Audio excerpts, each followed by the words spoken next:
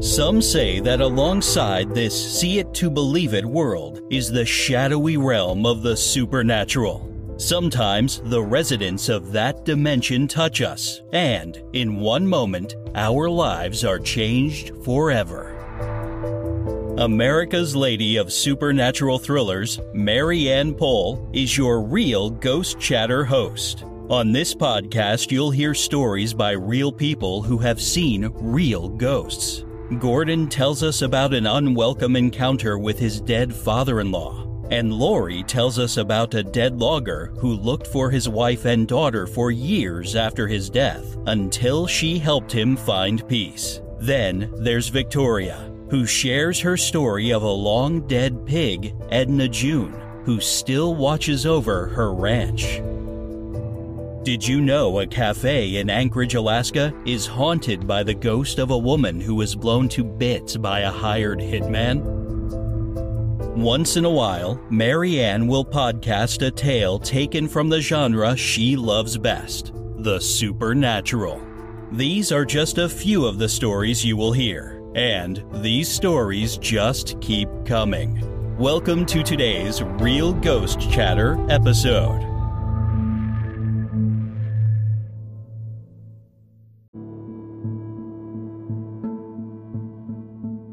Welcome to Real Ghost Chatter. I'm Mary Ann Pohl, America's Lady of Supernatural Thrillers, a charter member of Author Masterminds, and your host of Real Ghost Chatter. If you want to know more about me, please go to www.maryannpoll.com. Today on the show, we are welcoming back Amelia Cotter. If you remember, Amelia is an author, poet, and storyteller with a special interest in the supernatural, history, and folklore. Her books include This House, The True Story of a Girl and a Ghost, Maryland Ghosts, Paranormal Encounters in the Free State, and the children's book, Breakfast with Bigfoot. Amelia is also an award-winning poet whose works explore the themes of alienation, isolation, and anxiety, often incorporating supernatural elements. Her poetry and short fictions have appeared in journals like Barron Magazine, Frog Pond, Modern Haiku, The Heron's Nest, Tiny Words, and many others. Amelia has appeared on various radio and television programs, including Travel Channel's Hometown Horror, and in the documentaries Scary Stories and Tinker's Shadow, The Hidden History of Tinker Swiss Cottage. She also appeared as a regular cast member on the show The RIP Files. Amelia lives and writes in Chicago, but is originally from Maryland, where she earned a degree in German and history from Hood College. She regularly presents at conferences and events and is a member of the Society of Midland Authors.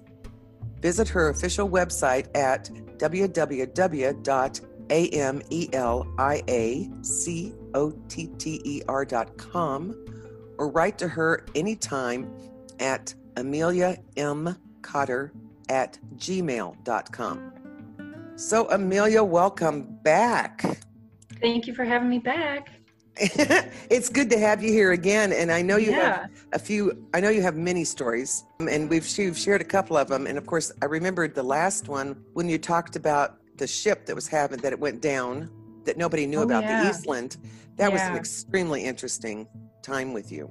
Oh, thank you. I'm looking forward to hearing about some of your other experiences, because that one alone kind of blew me away since I'd never heard of it. Yeah, the Eastland disaster. And there's a lot more really cool hidden history bits about Chicago as well that I could also expound on sometime. But I did want to give folks some homework if they were interested in the Eastland disaster story. Around the corner from the Eastland disaster was the site of the Iroquois Theater fire, which happened in 1903. And that's literally like just down the street. And that's another thing. So Chicago's famous for the Great Chicago Fire.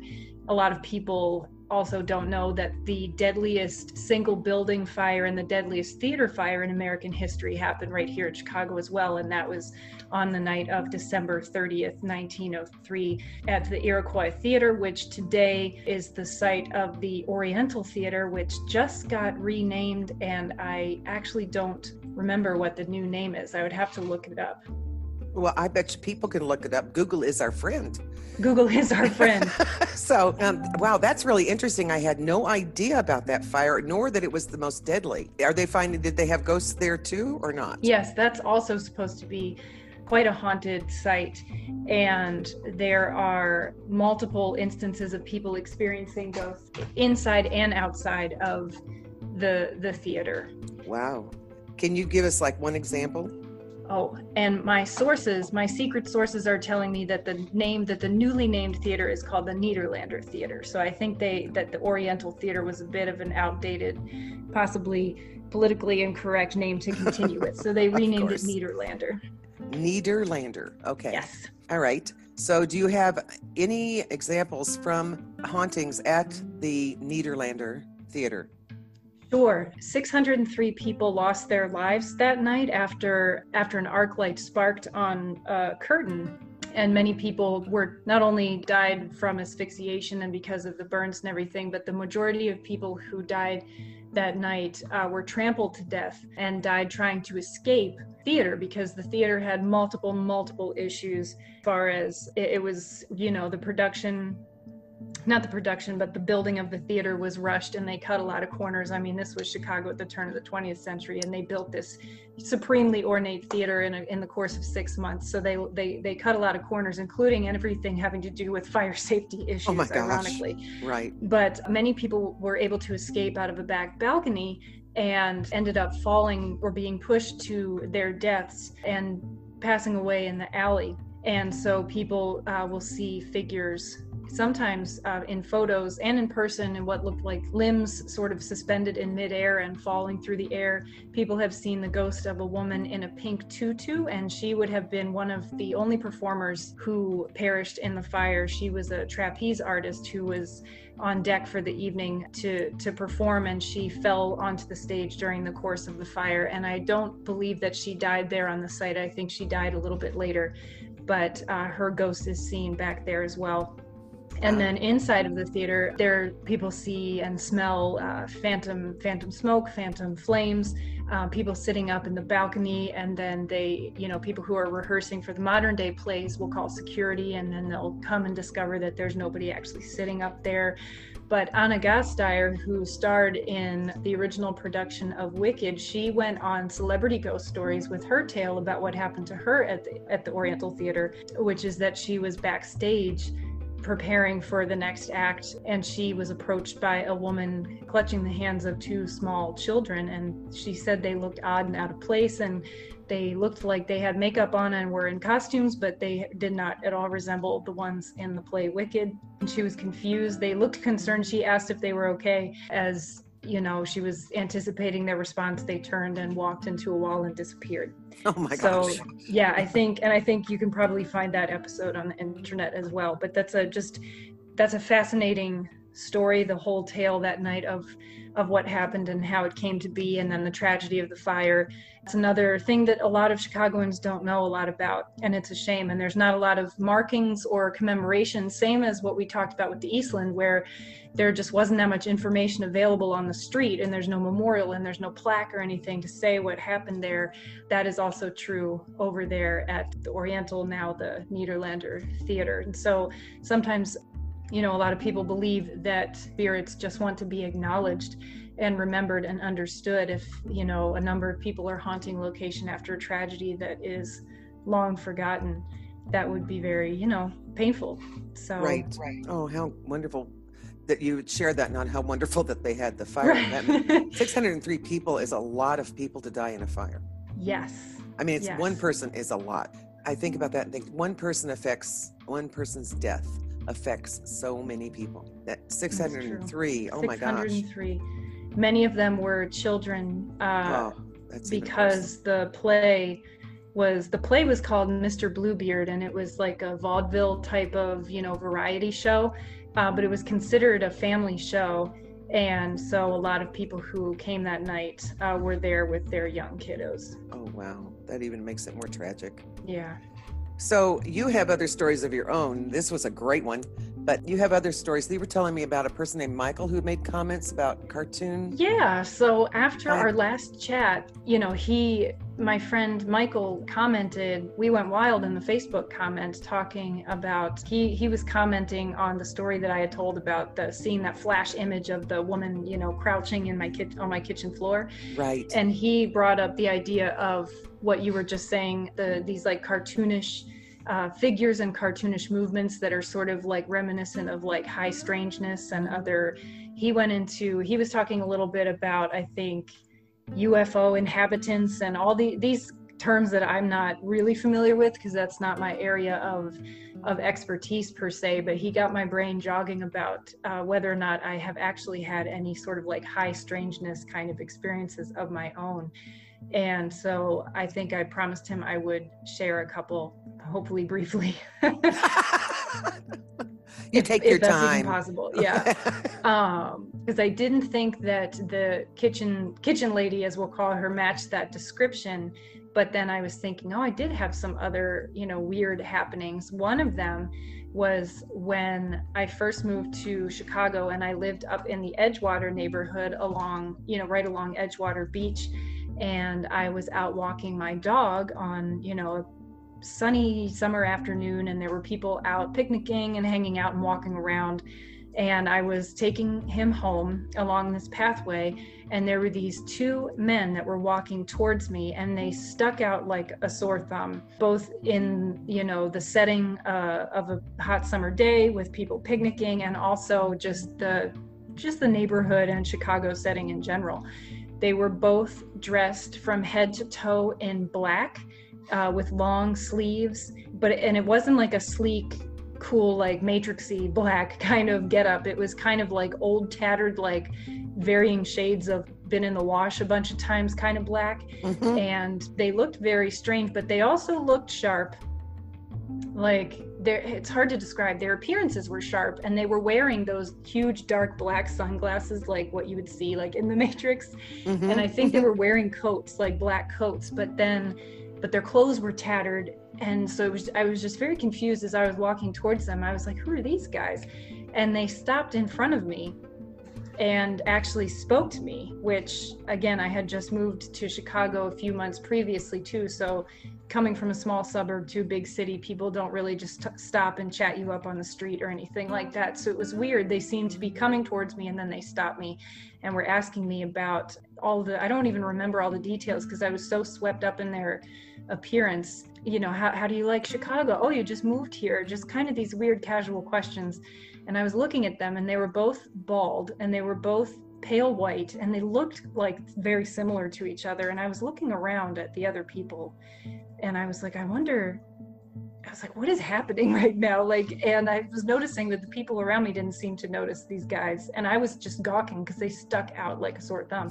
Yeah. And so anyway, they asked me some kind of question, and I said something that was funny, and they both laughed. And when they laughed, they opened their mouths really wide, and they both had these dark black mouths with like brown teeth. Ooh. And it looked unnatural to me. So of course I know that people with substance abuse issues and things like that will sometimes it will affect them dentally, as I will put politely, but this didn't seem like that. This seemed like otherworldly to me, and I was like, these guys are the most bizarre thing I've ever encountered. Wow. And they laughed, and it was almost like they were laughing at me, and it was like this gratuitous laugh to just some offhand remark that I had made about moving to Chicago. I got majorly creeped out, went on my way with the dog, and I got about another 50 feet down the pathway that I was walking on, and I just kind of glanced back to see if other people were noticing these weird looking guys walking around, and they were gone. So wow. I still am not sure if they were just because also in the city you get all sorts, right? So I'm not sure if they were real people and I just happened to have a very weird interaction with them. But I remember also, and this is something that people have talked about when they've encountered these kind of jaunty, weird, out of place people or beings, that I was filled with this sense of kind of like dread and the need to get out of there quickly. Right. So at the risk of sounding totally, nutter butters, I'll leave it at that. But it was really a fascinating experience. I'm not laughing at your experience, but I am laughing at your nutter butter comment. So I don't think you're a nutter butter. I don't know if those were real people, because real people can do those kinds of things. Right. Yeah. But when I hear what you're saying, it's like whoever they were, it was really creepy. And what came to mind to me was, it seems you might be an empath of some kind or a clairvoyant of some kind, because you do see things. So, and what was weird is nobody else noticed these people, or else they pretended like they didn't, right? Yeah, I feel like, again, like Chicago's a place where you see all different kinds of people, so it's not really, something may or may not stick out to you, and you may or may not care or stare or any of that. But these guys in particular were just there. They had a very arresting appearance. So I was shocked that nobody else at least like glanced or, gave him any side eye or anything. How was your dog react? At the time, so when Oscar was this is when he was more of a puppy, he was nervous with everybody. So he was not having any of these guys at all. He was very apprehensive. But again, like, because I had gotten him from a shelter and this was recent to my move to Chicago as well, I just assumed that it was his general like nervousness around people, especially men. Okay. But he did see them. So yeah, he definitely saw, he saw them, he reacted to them. Yeah, I don't generally see myself as somebody who is particularly sensitive or empathic or clairvoyant. It's just, I very occasionally, but probably when I step back and think about it, more often than I would like to admit, I have these weird comings and goings of experiences that are just very strange. I understand that, because I literally didn't think I had any experiences. And then I started doing Real Ghost Chatter, and all the experiences I've had, although not zillions, came back, They all flood back. Yeah, they did. And it's funny because last time I talked about, my experience with seeing the ghost of Walter when I was a child, and that's still...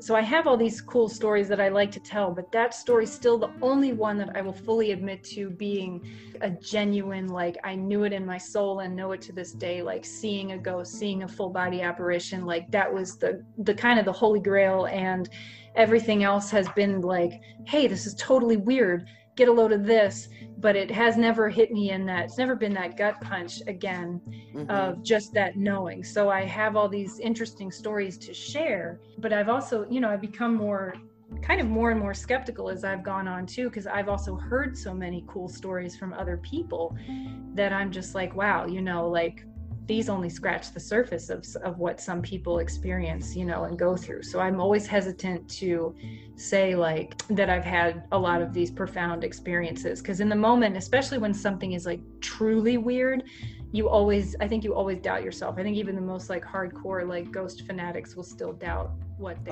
experienced. I completely agree. I think if we didn't doubt, there'd be something wrong with us. I really do. Because sometimes, only you can be standing next to one person and you're the only one that experiences it. Right. That alone makes you feel kind of wacky. So, well, that's, unless you have backup of some kind, like an EVP or whatever, you just feel like you're kind of nutsy. I don't think you were nutsy with the two guys in black. I just think that was, what's weird is they sound like they were almost twins. And they did look exactly the same. One was taller than the other, but they had, everything about them not only matched each other, but matched that description that people give of seeing these weird, like Men in Black type beings. Like they weren't in suits, but they had that kind of like off-kilter sort of behavior. And then like their gaping mouths reminded me of the movie It was like that kind of like staring into the abyss, and I was like, boy oh boy, get me out of here now. I gotta get out of here. And it was broad daylight in the afternoon, 2 or 3 p.m., something like that, with everybody out with their families having a good time, and it was just so bizarre. That is bizarre. So you talked about going to Galena. Now tell people where Galena is. Yeah, so Galena is in Western Illinois, northwestern Illinois. It's a beautiful little Civil War town. I think, at one time it was in the running to be a major city, and I think it was a bigger city during like the 1850s than Chicago was at the time, and then Chicago ended up peeling out ahead, but Galena could have been the big city in Illinois. Anyway, it reminds me of some of the small historic towns that I grew up around in Maryland, and it's just charming, it's quaint, it's got great shopping, like great wine and vineyards and all sorts of fun stuff, and of course great ghost tours and haunted places. Mm-hmm. So we like to go there as a getaway every once in a while, and we had not been there in at least a year, and obviously COVID-19 put everybody's plans to a screeching halt, but we decided that we felt safe enough to go for one overnight, and we stayed at the DeSoto House Hotel. So my friend came over and watched Oscar, our dogs, so that we could go not stay at like the Motel 6, right. Because usually he travels with us and he's a good travel buddy, but we wanted to just kind of get the whole like romantic getaway thing going on. So we stayed at the DeSoto House Hotel, and we did like a wine tour, and we did a ghost tour with Haunted Galena Ghost Tours, and it was amazing, and we had such a good time. And we were snooping around town after that. Everything was like shut down. They rolled up the sidewalks at like 9:30 or 10, and we were snooping around after the ghost tour, going back to all, some of the places that we had visited. And I felt kind of like a teenager again, because normally like I'm not really like a ghost hunter, and neither is my husband. But we were like, lurking in the shadows, basically, which is something that you can't do around town here in Chicago. So it was fun to kind of feel like a kid again. And so that night we stayed in the hotel in DeSoto. The DeSoto House Hotel is supposed to be the oldest continuously operating hotel in Illinois, and it's supposed to be the most haunted as well. And the basement area is haunted by a woman in black who's seen in mourning clothes, MOURN. And there are some other spirits seen throughout the hotel. We stayed in the top corner room, in the Stephen Douglas room. I don't think that he ever stayed there. I think it's just named after, every room is named after a significant Illinois figure. I didn't have any creepy vibes whatsoever from the room. In fact, even though we had the willies after we got back from our ghost tour and all of our snooping around, I kind of passed out. And I woke up around 5 a.m., got up to go to the bathroom, and came back and was toying around in my purse to grab some ibuprofen. I heard from my husband's corner of the bed, that corner of the room, I heard him, presumably him, say in this really like weird sing-song voice, "Hello," kind of like that. Okay, creepy. And I thought he was goofing around with me, and I said back in a goofy voice, I said, "Hello," and then I grabbed my little meds there, and I hopped back in bed. And when I turned to him, because I thought he was awake since he had said hello, I noticed that he was lying on his stomach with kind of his face down in the pillow, and he was passed out too. He's not somebody who transitions very smoothly from awake to asleep and back again. So I realized, I was like, he's not awake at all. And he was not awake, and that was not his voice. I just kind of laid there because, again, I was dumbfounded. It was so weird, and I felt like, you don't say, like, we're staying at the haunted hotel and a haunted thing actually happened. Like, I have a story. I heard a voice. How cool is that? And I wasn't scared. I just figured somebody was just literally just wanting to say hello and not be spooky or anything. So when we woke up, I asked him, just to be sure, did you wake up like an hour or two ago and say hello in like a silly cartoon voice? And he said, "No, absolutely not. I have no recollection of doing that." And when we came home that night, what night was that? That was Thursday night. Thursday and Friday night consecutively in our apartment back in Chicago, and we live in a very non-haunted high-rise. We heard shuffling sounds throughout the night that sounded exactly like Oscar, except that Oscar was sleeping in the bed with us.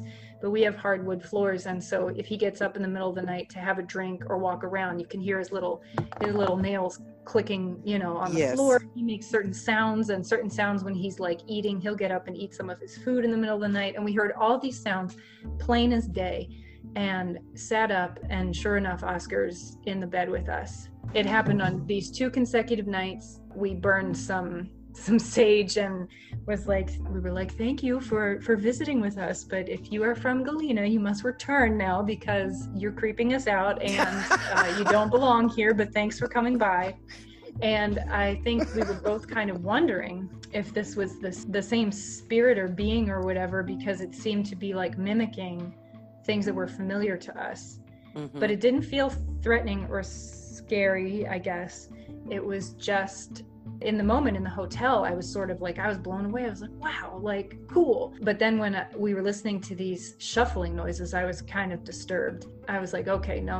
I don't know what you're here for or why you're doing this, but you've got to go back to Galena now. Yeah, leave me alone. And we bought an antique plate while we were there, like a little antique plate with pumpkins on it, which is really gorgeous for fall. And so I was like, okay, either we bought a haunted plate or it's something that came from the hotel, but either way, it's got to go. So it did. Nothing has happened since we politely thanked it for its visit and asked it to leave. I'm still thinking about it because it was a little incredible, just the way that these noises mimicked exactly. The voice in the hotel was like a cartoon voice, but sometimes Jonathan and I talked to each other in like silly voices and stuff. So I really did in that moment think that it was him. Mm-hmm. Yeah, that's pretty freaky, Amelia. Pretty crazy. Yeah, I wouldn't want something coming home with me that way, and I think it did come home with you. Yeah, that's just like, oh, yuck! Are you kidding? I'm not a particularly social person with others in real life, regular life, so I'm just like, I don't know why these things grapple onto me, because I'm like the quiet one in the back, kind of. But now, last time I talked to you, we told another story about something kind of following me home, and then it happened again. So yes, I was kind of flattered, I guess. I mean, I don't know, maybe that's weird, but I was like, something liked us enough to come all the way home with us. But gee, I'm glad you felt flattered. I would have felt a little bit on the cranky side. So the sounds were disturbing. In fact, Jonathan woke me up in the middle of the night, which never happens, and he was like, do you hear it? Do you hear it? And we were like listening to these sounds of what sounded just plain as day, like Oscar walking around the apartment, having a drink of water and all this stuff while he was right in front of our eyes, not moving. Oh, that is really, really freaky. I'm sorry. And it would really annoy me. I wonder why. I wonder what kind of spirit it is that likes to mimic. Right? That's interesting. I'm going to have to look that up and see if there's actually a name for it. I think, and usually we associate that like mimicking behavior with something that doesn't have positive intentions, or something like along the lines of what Michael was talking about with something a non-human entity mimicking human behavior.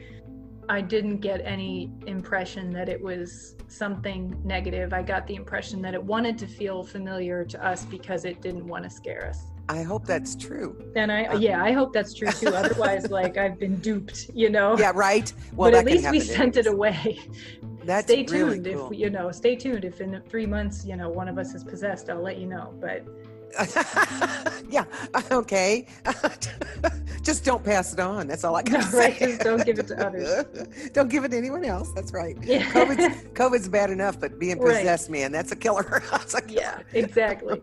I really appreciate these. These are great stories. The last time you had really good stories also. Thank you. Do you have anything else you'd like to share before we shut down for today? I think that covers what I had hoped to share with you and everybody listening. Okay. I'm going to ask, and I think it could be implied, but I'm going to ask you, what advice would you give a person who's having a supernatural experience that doesn't have as much background as you do? Well, somebody reached out to me recently with just that issue. So a friend of mine was having trouble sleeping, and every night he was experiencing something along the lines of like a sleep paralysis, but then he was saying that it extended beyond that into a feeling also that somebody was on the bed with him and he wasn't sure what was going on because it was very frightening, but he didn't know who they could possibly be. 9 times out of 10, it's not something bad, it's not something evil, it just is.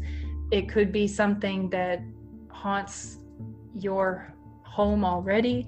It could be somebody who's watching over you. It could be something passing through.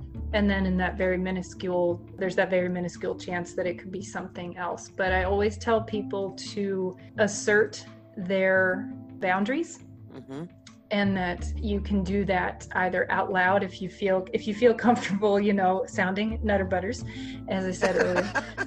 If you feel comfortable making that assertion out loud, or if it's something that you just do meditatively on the inside.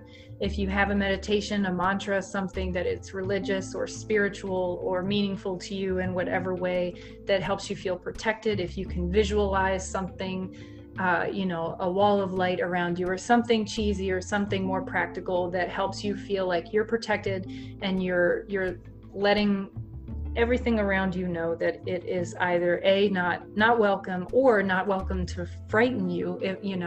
Sometimes they just need to know that they're scaring you a little bit too, and then they back off, because I think some of the information that we interpret as frightening is our natural sort of like evolutionary response to the unknown, and not necessarily something attacking us.